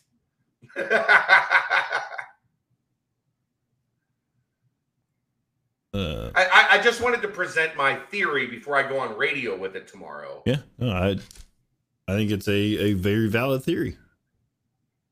Get to 11. You have to get to 11, minimum 11. Race to 11, and anything on top of that is gravy. And that's what the top teams in the NFL do. There's only really been in recent memory one team or one franchise that has snuck in twice and won a Super Bowl. That's the Giants, right? Neither of those Giants teams were both 9 wins, I think. Mm-hmm. And then they won the Super Bowl just because of their pass rush, and Eli was just good enough.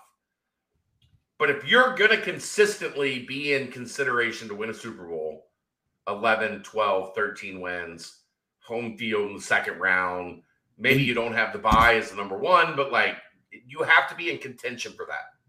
And you've got to think that, I mean, the Bengals are in kind of a unique spot with a quarterback that is that's the other thing. MVP. That's a key component. Obviously, I think everybody knows that. And then they've got the weapons around him, but he showed when all of his weapons aren't there that he can just choose somebody else. Yep. He'll just pick somebody else and make them his new weapon. And I thought that was, obviously very one key without Jamal. Right, one exactly. Without Jamal, one without Joe. He's like, everybody's like, oh, Joe just throws the little check downs to Jamar and then he runs, crazy. It's all Jamar. And obviously, like, we knew different and he showed different. So that third down throw to T still, man. Unbelievable. I've watched it 100 times and I don't know how he didn't get sacked. I don't know how he didn't get sacked. I don't know how that guy didn't hit his arm. I don't know how T caught it. It looked, for all intents, like it looked like a busted play. Like nobody really. It looked like it was developing so slowly in the backfield, but then when you look downfield, everything is developing very quickly. And then he threw an absolute seed, and somehow T. Higgins caught it. And I know, like, if you watched any of the post game stuff, like when they're interviewing T about it, he's like, I had like a little bit of, there's a lot of traffic or whatever. And Tyler Boyd came over and was like, you had 2 steps on him. No, you didn't. That's false. That was not true. They were literally the size of the football is how much space there was there. And it was smaller than the Dr. Pepper chest pass competition. It was smaller than that. I was also super impressed with just the way Joey was running the ball. Like, with the something confidence wasn't there, and he's finally figured out how to slide. He's sneaky fast. He's finally figured out how to slide. He's doing baseball slides, and they're still not beautiful, but they are better than what they were even at the beginning of the season. Jason brings up another good Burrow witchcraft. That's exactly what it looked like. It looked like he hit a button and paused the pass rush, and like everything around him like froze in time except for him throwing a seed.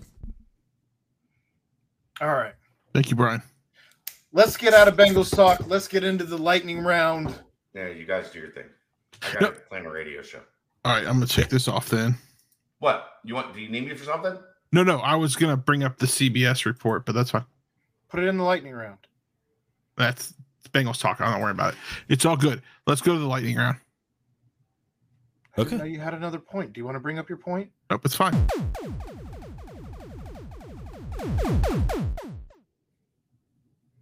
Sounds are back. So quiet. I'll turn it down for Steven's talk. Ed, you're leading us off. Oh man. So we talked about it a little bit earlier. I didn't see that in there. Remember that concession stand sign I bought? Yeah. So for people who don't know, when they shut down Fifth Third Arena and started renovations, I collect memorabilia. I wanted something for the basement. And the only thing I was finding was this UC was selling on their surplus website this awning that said condiments on it. And I thought it was this little small awning that would put like on the post near the concession stands. And I bid like $20 on it. Didn't think anything of it. 2 weeks later, I get a notification that I won. And I'm like, oh, okay. Like 6 feet tall. I go to pick it up and it fills up the back of my truck. Like, there's no way I'm getting this thing in my basement. So it sat in the garage for good, I don't know, 6 months until I could. You wanted to make a tiki bar out of it. I thought about putting it above the deck in the backyard, like right above the grill, but I didn't know if it would melt or anything. It was like a vinyl. But anyways, long story short, I sold it like 6 months later for like $125. Made money off of it. I was driving to Cincy Shirts today. I was on Clough Pike. I look over.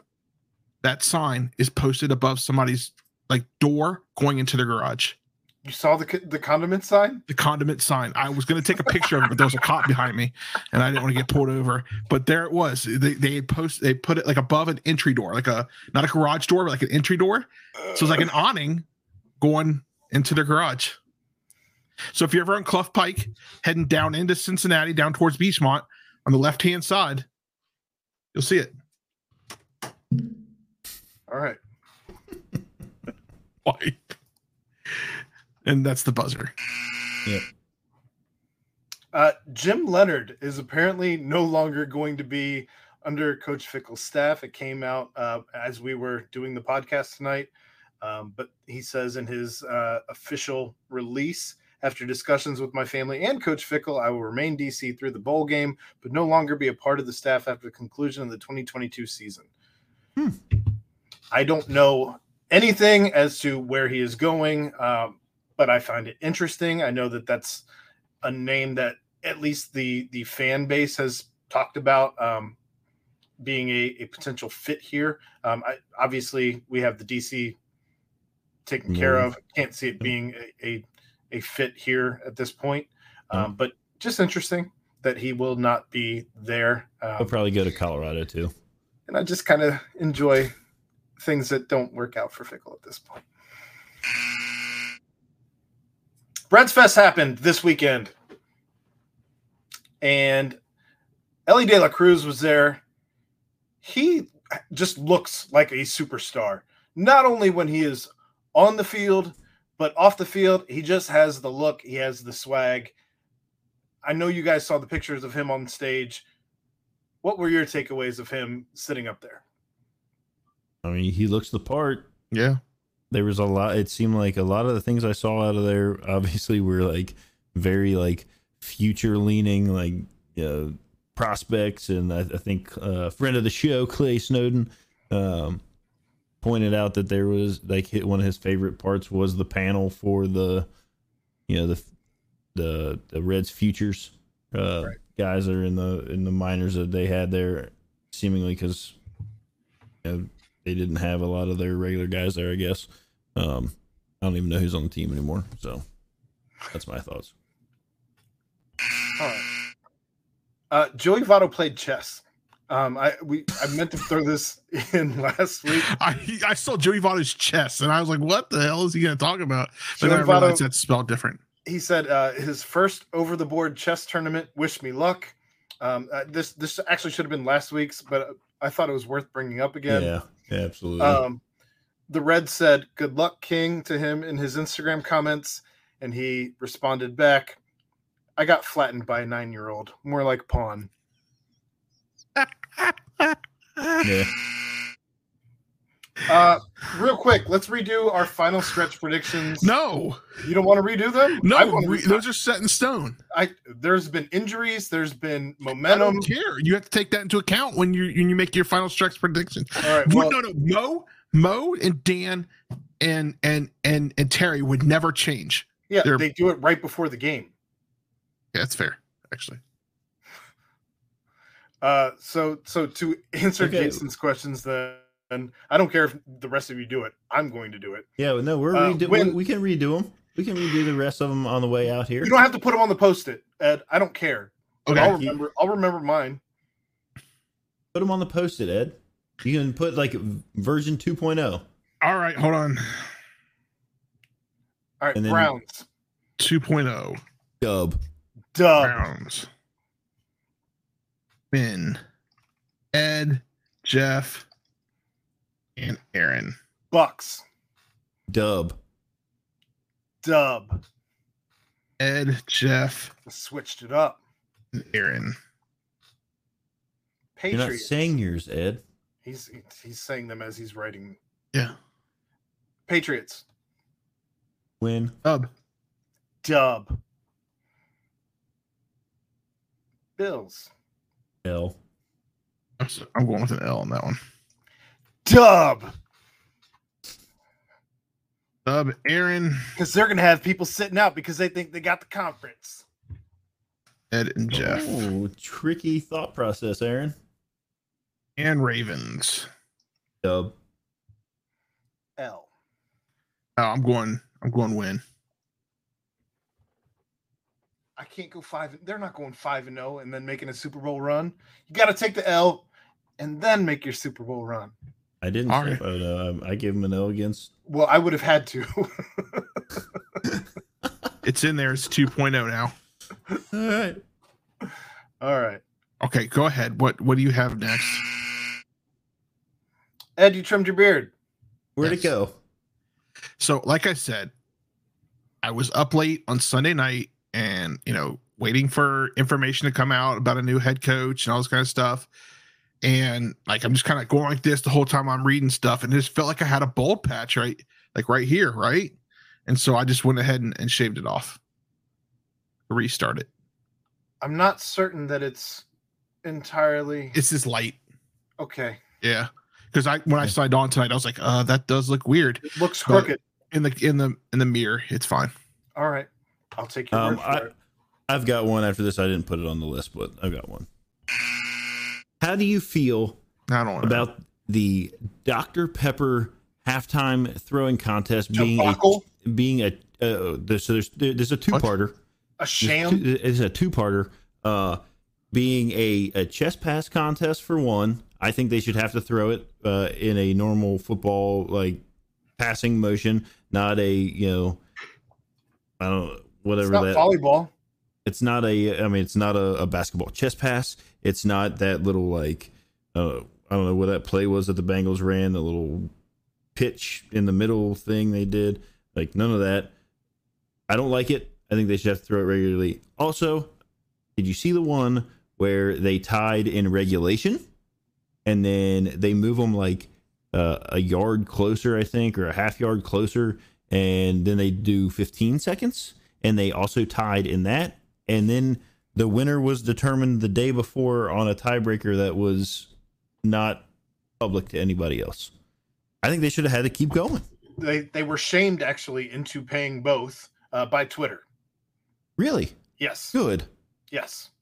They gave out 2 $100,000 scholarships. Good. The whole thing was a sham, and they ended up with egg all over their face. That was the best. That was like the best one out there. I mean, those two girls were like going at it, like tied at the last second in regulation. One bounced it in, and it bounced out, and they counted it. And then then they tied on the literally like the horn went off and the ball went through and it tied it. And then the one girl's celebrating and nobody knows why she's like the winner. And they're like, oh, yesterday they did something yesterday. And that was the tiebreaker. Well, I think that makes Dr. Pepper outside looking in bum of the week. Yep. Okay. Well, we haven't gotten that far. Well, that's where we're going to right now. Outside, that was my transition for you, Ed. We're at an hour and 50 minutes. Damn bum, you know that? Bum. A bum. You are a bum. You're a bum. And that's all you'll ever be. A bum. Well, that hurts, man. Bum of the week. Who you got? Somebody has the first one there. Ed. I didn't put a bum in. Well, I don't know who put NFL in. Not me. Take it out. Go next one. All right, Ed. I didn't put that one in either. Jeff. That's me. I thought Ed was going to do the NFL or whatever. It's Tyler Griever for me. The guy that came up from Louisville to try to bait coach into, I don't know, saying hateful things about his former employer, which I thought he expertly smacked away. And then the guy, this is why we do this segment, Chad. Then the guy posts that we're waiting around for a breakout interview, and they told us that only Cincinnati and media market guys get the breakout interviews. Why? Correct. Why would the SID of any school allow a reporter from their former school one-on-one time as they're becoming the head coach of a new school? Especially after the string of questions you asked in the main press conference. All he was trying to do was to go viral. Yes. That's it. I guess he did because he's a bum. No, he didn't. He didn't go. I mean, he went local viral. Like, of course, the Louisville people are gonna love that he showed up and was trying to ask him. Jeff. Here's one thing I hate: this whole ask the tough questions. Those weren't even tough questions. They were stupid questions. They were stupid. But Louisville fans, this guy showed up and asked the tough questions that we wanted him asked. Why did you leave Louisville? Because I wanted a new job. I thought, what do you think you're going to get him on tape saying that's going to make you? It was clout chasing at its finest, right? This is exactly what clout chasing is. Yes. You show up at this press conference and try to corner Scott Satterfield into saying the one. And all you need if you're trying to clout chase is that one, Ed, you do a lot. You do this shit. You've done it. I do a lot of clout chasing. Times. Thanks, Chad. Yeah. You do it to me 30 times. You always are clout chasing me on how? Here's what Chad said. It's hard. I'm messing with you, Ed. I'm joking. I was trying to think of the time I actually did that. You clipping stuff I've said. Oh yeah. Put it out there like that. Yeah, that's how you. That's how you do the internet. I'm aware of that. I'm okay with that. That's exactly what he was trying to do. He was trying to get Scott Satterfield to say one sentence that he could clip, go viral, and clout chase. Yeah, and you're absolutely correct. And then they did his live remote from Nipper Stadium. Yeah, get the fuck out. Get out. If I would have known that he was going to do that, I would have tackled him. I would have loved to see the video of Chad fighting someone on the 50-yard line at Nippert Stadium. I can see it now. Justin going, Chad, probably not a good idea, buddy. This is my school. Chad. We could have sold Rough and Rowdy tickets to that. Oh, can we do that? We're still live, Chad. This isn't the post game. I know. I forgot to post something today, and I'm going to post it right now. Okay. Can we do on that BearcatJournal.com or on your Twitter? No, on Twitter.com. Can we do that for NIL money? Can we set up a boxing match between you and this guy in the middle of Nippers? Yeah. Just collect money for NIL. I'll train you. Oh man. I hit the boxing gym again tomorrow. All right. Moving on. Next one. Justin Reed. Who put that one? Oh, I did. Sorry. Just the fact that Justin Reed came back out on Twitter today and said, or yesterday was it, and said that after he apologized, he came out and said that he was right because he wasn't in the city anymore. He didn't have to worry about getting a Molotov cocktail to the bus if he tried to double down on. Yeah, we locked him up. Tuna in a can. Tuna in a can. And his head was bounced off the turf. Yeah. All right, moving on. Tuna can. Who's got the last one? I have the very last one because this was just posted 4 hours ago and I just saw it. Louisville Athletics posted a video of them taking the keg of nails out of a trophy case. Yeah, it was no, come on. It was at that guy's house. Exactly. Like they knew where it was this whole time. Ed, you want to go? You want to go post what I put on Twitter? That's gonna wrap it up. That was another episode of Pardon the Punctuation. No. It's important, Aaron. It's important. Hold on, I gotta find it. It's important. Normally I get notifications when you tweet. I just tweeted 1 second ago. Oh. I just hit send. I did see this. I saw this on Twitter today as well. You know what that is? That's where the Big 12 logo is going to go. That's the logo's gone. Yeah, the AAC. The AAC has been washed. Finally, it's no longer a part of our history. It should look like this. Good riddance. This is what it should look like. That's how they should do it, Jeff. Just put that on the field. Yep, I did that way back when we announced we were going to the Big 12, and I have a flag that looks like that. So it'd be cool if that was the logo. Sure, there's probably reasons why they can't. I don't know, but. And that's going to wrap it up. That was another episode of Pardon the Punctuation. As always, I'm Aaron Smith for Jeff Howell, for Ed Mayhall, and for Chad Brendel and his pop-in appearances. Join us next week, 9:15. We'll see you there. Bye. Da-da-da.